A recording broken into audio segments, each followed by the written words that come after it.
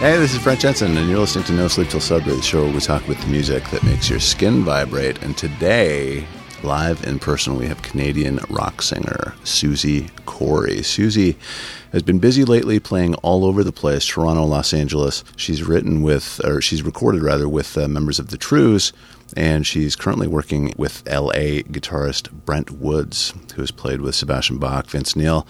I remember him from a band called Wildside in 91, 92, I think.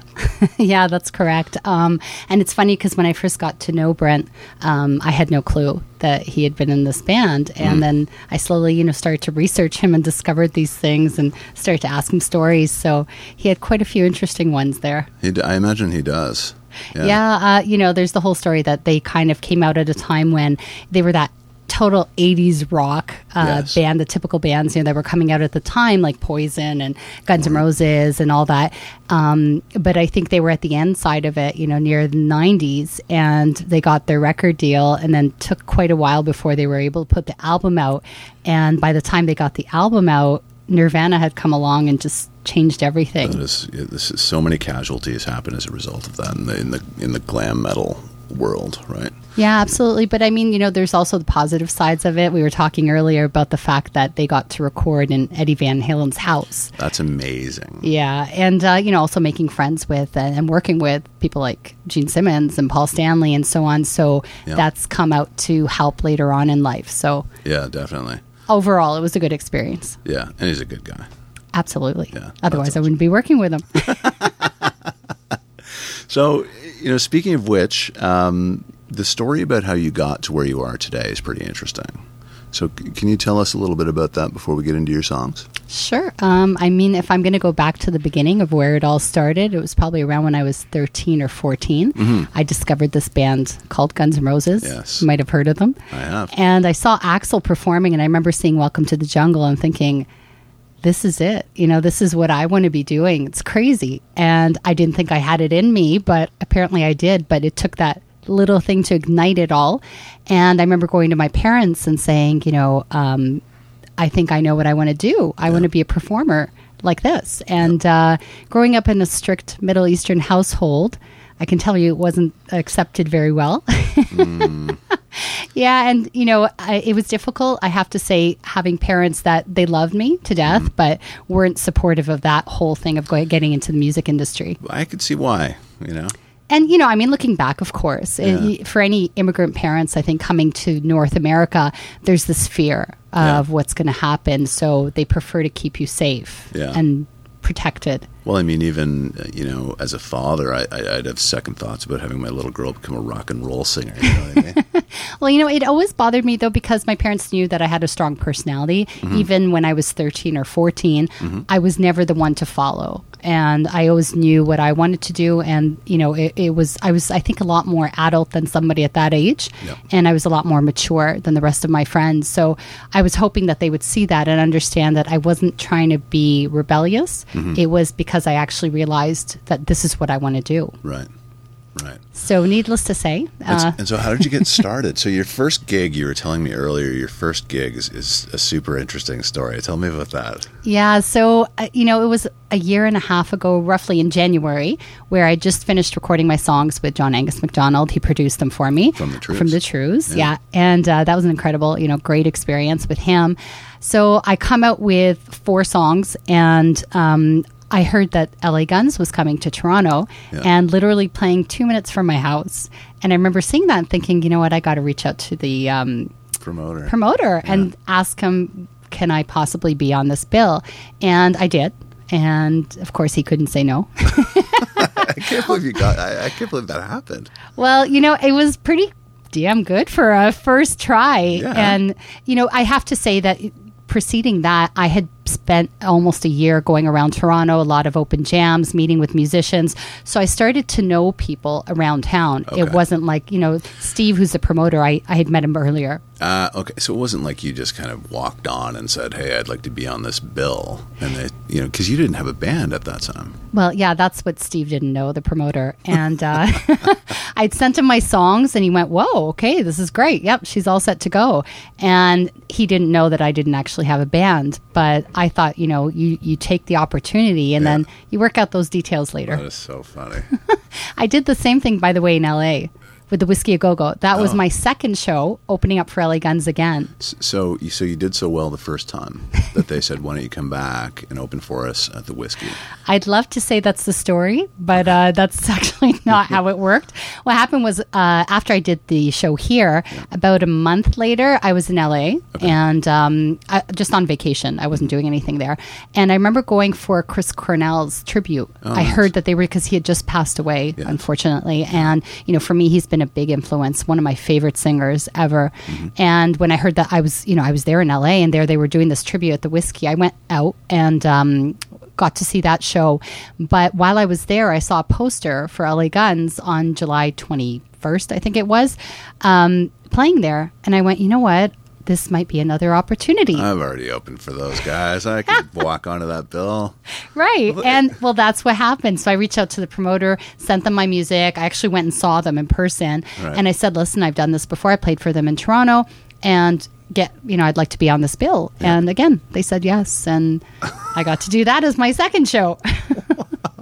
What can't you do? Anything you ask for, it just happens for you. Well, I think people sometimes underestimate the power of just ask, because I had people approach me afterwards and go like, how the hell did you play the Whiskey A Go-Go? And so early on, you're just getting started. And I said, I just asked. That's all. That is a storied venue. That is, some people aspire to do that their entire lives, to play, be on stage at the Whiskey. Oh, definitely a bucket list item. Yeah. And, I'm so glad that it happened. I remember that evening I finished the show and I went to a coffee shop nearby by myself and sat there and had to take it all in going, I can't believe I just played the Whiskey. So incredible. So incredible. Yeah. Amazing. That is awesome. So now you are gigging a lot around the city, around Toronto. Yeah. Right? And what are some of the things that we have to look forward to?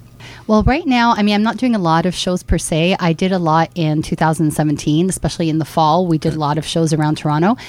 This year, really, the big focus is just on recording the album. I'm trying to get a whole album finished out, but possibly putting out an EP first, just to give people a taste of what's coming. I'm really excited about this. Working with Brent has been unbelievable. Excellent. It's just another, it's taken it to another level. And for me, a big learning experience. And, the style is changing as well, maturing a lot more.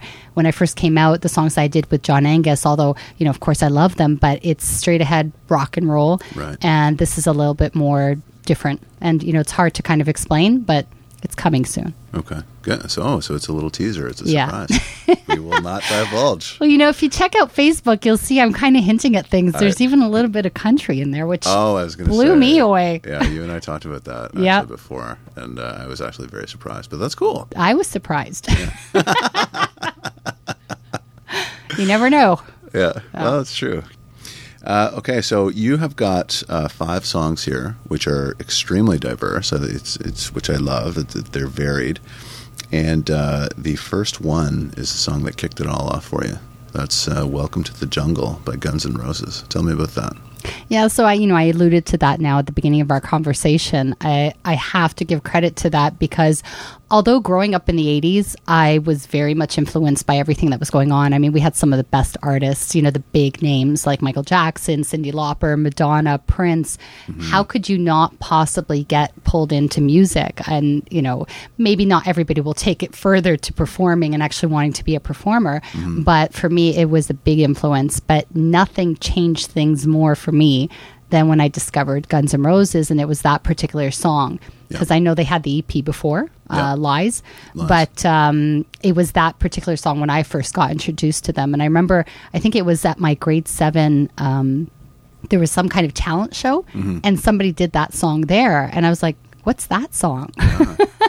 And I looked it up, and that's when I saw the video and everything else. And I went, ugh, this is what I'm going to do. Yeah. Really? And this Axl guy, wow. Yeah. Now, you met him, haven't you? I have. Yeah.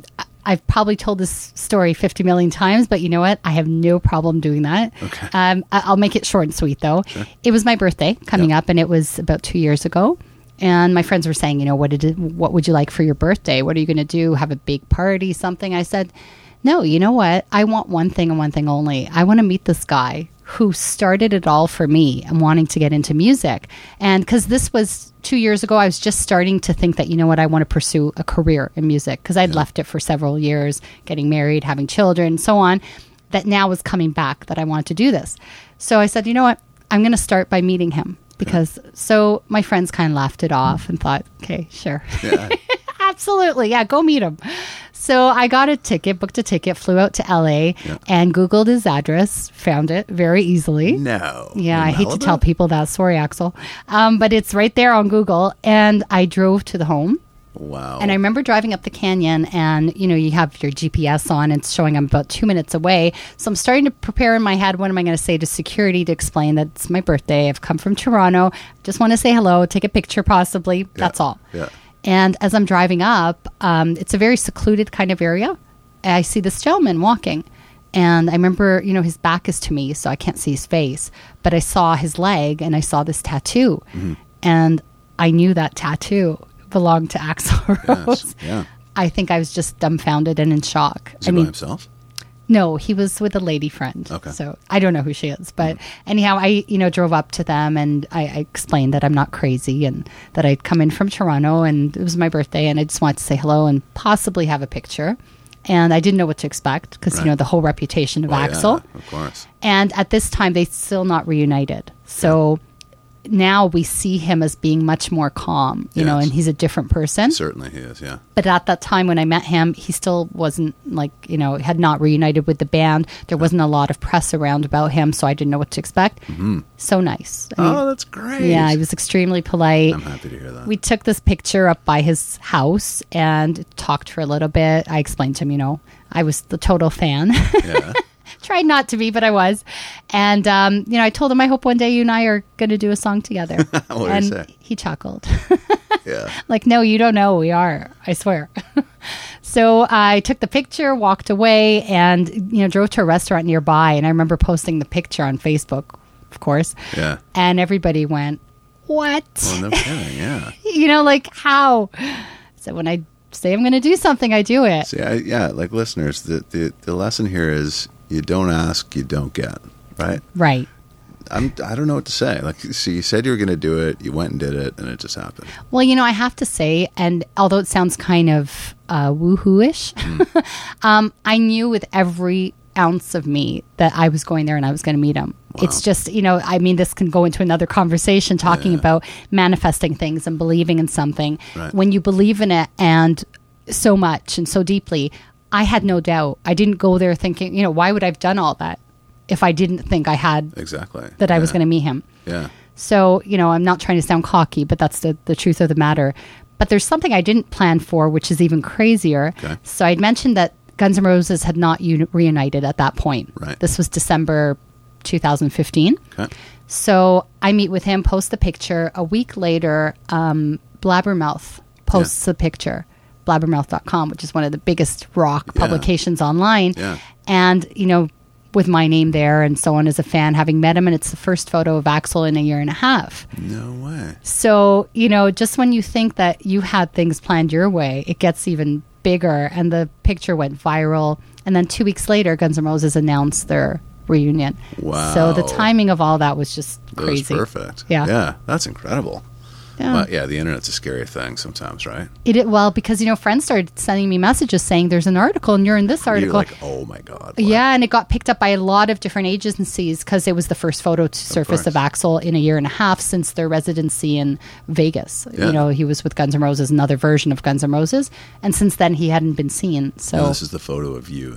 And wow. So it's like my 15 minutes of fame with Axl. I wonder what he thought about that. Well, it's funny because I thought about that afterwards, and I admire him so much, and I didn't want him to think that I had sold the picture or given it to anybody because I didn't. I put it on my Facebook, but it made me realize that I didn't know anybody could pick up the photo and use it in a publication like that, and really you don't have any rights to it because when you put it out there on social media, it's just public domain, right? And that's the absolutely terrifying thing about the internet, right? Yeah. No, it worked out. I think that's great. That's fantastic. It is. So, have you met Barbara Streisand? Because that's your next tune. Make it like a memory of Barbara Streisand. I have not. Not definitely yet. someone. Yeah, not yet. I hope she's listening in. So, Barbara, if you're out there. You never know. Yeah, when I was younger, I really listened to a lot of Barbara Streisand. I read her biography. I admired her for so much more than just the music. The whole, she's a very powerful woman and represents a lot. She got into film, acting, producing, and all these other facets besides the music. Yeah. And she's someone who really knows what direction she's going in and was in control in a lot of ways of her career. Right. And I admired that. Because, I'm not one to play the female or card, but it's not easy. And, to see someone succeed at it and in such a large way, she's someone I definitely admired. Yeah. But if we go back to that song, I don't think it was one of the biggest hits for her. But for me, that was just one of those epic songs. Okay. And showcases the voice in such a magnificent way. Yep. And for me, I loved singing it. Yeah. I'm not familiar with the song. I've never heard of it. Yeah. I kind of have a general understanding of her catalog. Yeah. But I don't know the song. Well, that's why I was saying that, it's not one of the more Yeah, well-known Is songs, it like a deep cut? Would you call it that? I guess. I don't know. I'm not sure. Was it like a hit? Yeah, I I think mean, The Way They Were was massive for her, or The Way We Were, rather. Right. She had a bunch of other huge ones. But back then, they tended to sing other people's songs, right? So, Right. They were written by Burt Bacharach, and the names escape me. But this is so they would, other people would write their songs for them. Right. I don't know the song at all. Wow. Yeah. Well, did you listen to it? I learned something today. See? You're also a teacher. You can add that to your resume. Well, you want to know something? I lived in the Middle East for several years, Yeah. and I was a teacher. There you go. Why am I not surprised? One by of that? many lives that I've led. Yeah, I taught elementary school. Did you really? Yeah, grades 1 to 4, For how long? 2 years. Really? Yeah, it was interesting in Wow. the Middle East. So English, math, and science. Yeah, I was Miss Susie to a whole generation of Susie. children. Sorry, how long was that ago? That was in 2001. Okay. You're talking like 16, 17 years ago. So you were 12 at that point. Pretty much, You look like yeah. you're like 25. But I know I'm really dating myself here, but it was interesting. It was one of the hardest jobs I've ever done. I bet. Yeah, I'm sorry. I know we're going off on a tangent here, but it is a hard job. I have total respect for teachers. Yeah. Yeah. Yeah, no, so do I. I know a lot of them. I have a lot of personal friends who are teachers, and it's a tough gig, for sure. Well, if you're going to do it and do it right, it takes a lot out of you, a lot of your time, and you have a real vested interest in those children because really you are influencing a whole generation. And, I know it doesn't rest solely on me, but because it was those elementary years from grades 1 to 4, that's essentially where children are being molded. And it's a very critical time. I don't think people understand how important it is at that time. That will set the tone for the rest of their lives. So I did take it seriously. And, it was difficult, but at the same time, very rewarding. Yeah. Okay, back to the tunes. So we're going off in a different direction here. I have not heard of this song. I don't know what this is even. It's Notre Dame de Paris, and it's Bohemienne. Bohemienne, yeah. That was a musical, Yeah. and it was by Luc Plamondon, Okay. who worked a lot with Celine Dion as well. But also he's done a few musicals, very French. I love French music, and I kind of got into it when I moved to Montreal. Okay. I lived there from 1992 to 94 for a couple of years, and that's when really I got immersed into French music and realized I love it. Yeah. And, there's lots of Patrice Casse and Roch Voisine, who was really big here. Yes. Yeah, Francis Cabrel, who's Yeah. French, from France. So I got into all that music, but Luc Plamondon and I've always loved musical theater. And, I was just enthralled with this musical when it came out, and I saw it actually here in Toronto. And this song, it's sung by one of the main characters, the gypsy Esmeralda. Okay. And Bohemienne obviously means Bohemian. Yeah. And I always wanted to play that role. Maybe will one day. Okay. I'm sure you will. Well, the whole idea of the gypsy, I felt like that because I'd moved around a lot in my life and happy to do so. Yeah. It's created the person that I am. I've lived in the Middle East. I lived in different cities in Canada, and traveled all over. So I felt like very close to this character. In that particular song, she talks about, being this gypsy and traveling everywhere and being not having one home. Right. Yeah, and I felt like, that's just a magical song and very much who I am. Yeah. Self-representative. Yes. Fantastic. The story of my life. Yeah. Oh, I think that's great. Your next song is by Stevie Nicks, and it's called Landslide. Yeah. Tell me about that. I mean, I've always had a very deep respect for Stevie Nicks and Fleetwood Mac in general, but particularly Stevie Nicks, because she decided to go out, even with having such a successful career with Fleetwood Mac, still took that risk and went out with a solo career, also did, unbelievable, magical stuff, working with Tom Petty. Yeah. Stop Dragging My Heart Around. One of my favorite songs. Yeah. Yeah. If I ever find someone who'll sing the Tom Petty part, I'm always ready to sing it. Axel can sing that. There you go. Yeah, maybe we can recommend that. Yeah, and the whole image and persona of Stevie Nicks, she's just someone who's, to me, fantastic vocalist, amazing musician, wonderful songwriter, and she always kept that level of respect, as a woman in the industry, of not really being that person who flaunts everything. And sometimes I feel now in the industry, and probably ever since the beginning of time, I remember even Madonna, when she first came out, that was so risque, and the dressing and so on, whereas Stevie Nicks has always kind of remained as a very classy kind of woman. That's a very great point that you make. You're right. Yeah, so for me, that's been kind of something I always believe in as well. And not to judge other women in the industry, because I do believe to each his own, absolutely. And, whatever is right for you is not right for someone else, because everybody has to be who they are. And as long as you're being true to yourself, that's all that matters. Yeah. But getting back to the song itself, Landslide is a very touching song, because I think all people, not just women, go through some point in their life where, you go through a lot of changes, whether it's psychological, emotional, actual physical changes, whatever it may be. And it's coming to terms with those things and accepting them and really evolving and becoming another person, not being afraid of that. Yes. So that was a critical time in her life. And writing that song, it really personifies a lot of people's lives at that moment when you have that turnaround and that change. You're right. Very well said. Stevie Nicks never did play the sex card in on her own or with Fleetwood Mac. And yet she's very sexy. Yeah. If that makes any sense. But see, I've always been a big believer in that, right? Sexy isn't really kind of, showing your boobs and kind of putting it, that to me, that's desperate. Do you know what I mean? Right. When it's a little bit more covert and you do it a certain way, to me, that's a little bit more, interesting and sexy, I think. Well, I know it's cliche to say that it's,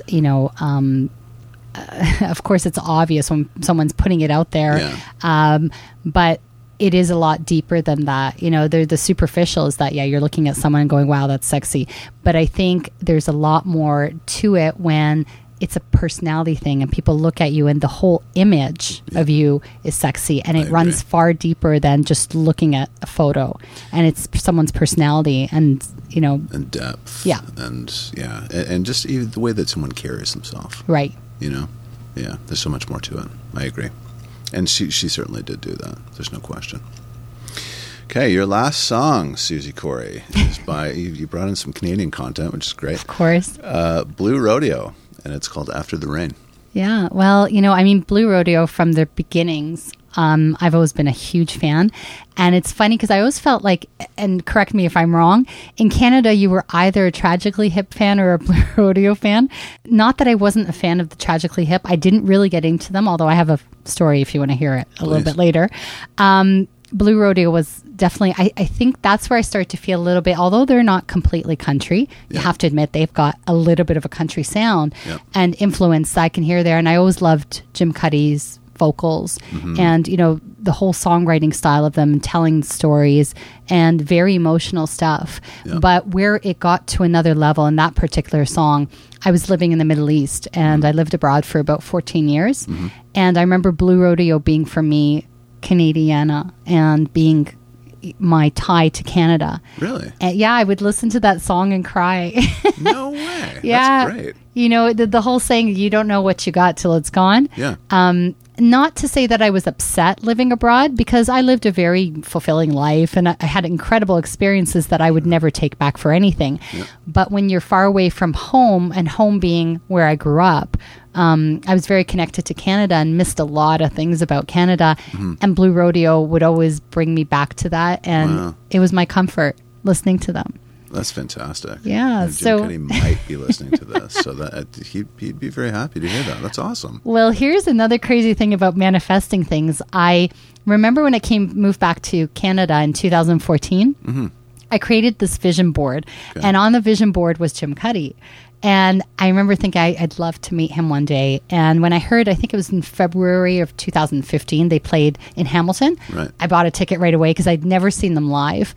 And I went and watched the show, and I was certain I was going to meet them. I tried. I talked to security and whatever. Couldn't get backstage. Right. So, okay, it is what it is. Yep. And I think it was a few weeks later, maybe 3 weeks later, I ended up running into him. No way. Where? Yeah, Just at the airport. Oh, the airport. Yeah. Wow, that's funny. So I went up to him and said, I caught your show, and I talked to him briefly, but didn't try to be the fan this time. Just, saying I really respect your music and like you a lot. I like that. We took a photo, and Perfect. so it's great. Oh, that's so cool. Yeah. See, you always get what you want. Well, I'm still on that path. There's a lot of, I want a Grammy, so. I'm not discounting the fact that you may win a Grammy at some point, based on what you've told me today. Well, I've already written the speech, so can't get any more certain than that. I'll consider it a done deal then. Get the suit from now. 2020. 2020. Yeah. Susie Corey, you are a fascinating woman with great stories. Thank you very much. That is the end of your song list. I've really enjoyed talking with you today. Thank you, and thank you for feeding my ego. Oh, I'm sure that happens a lot.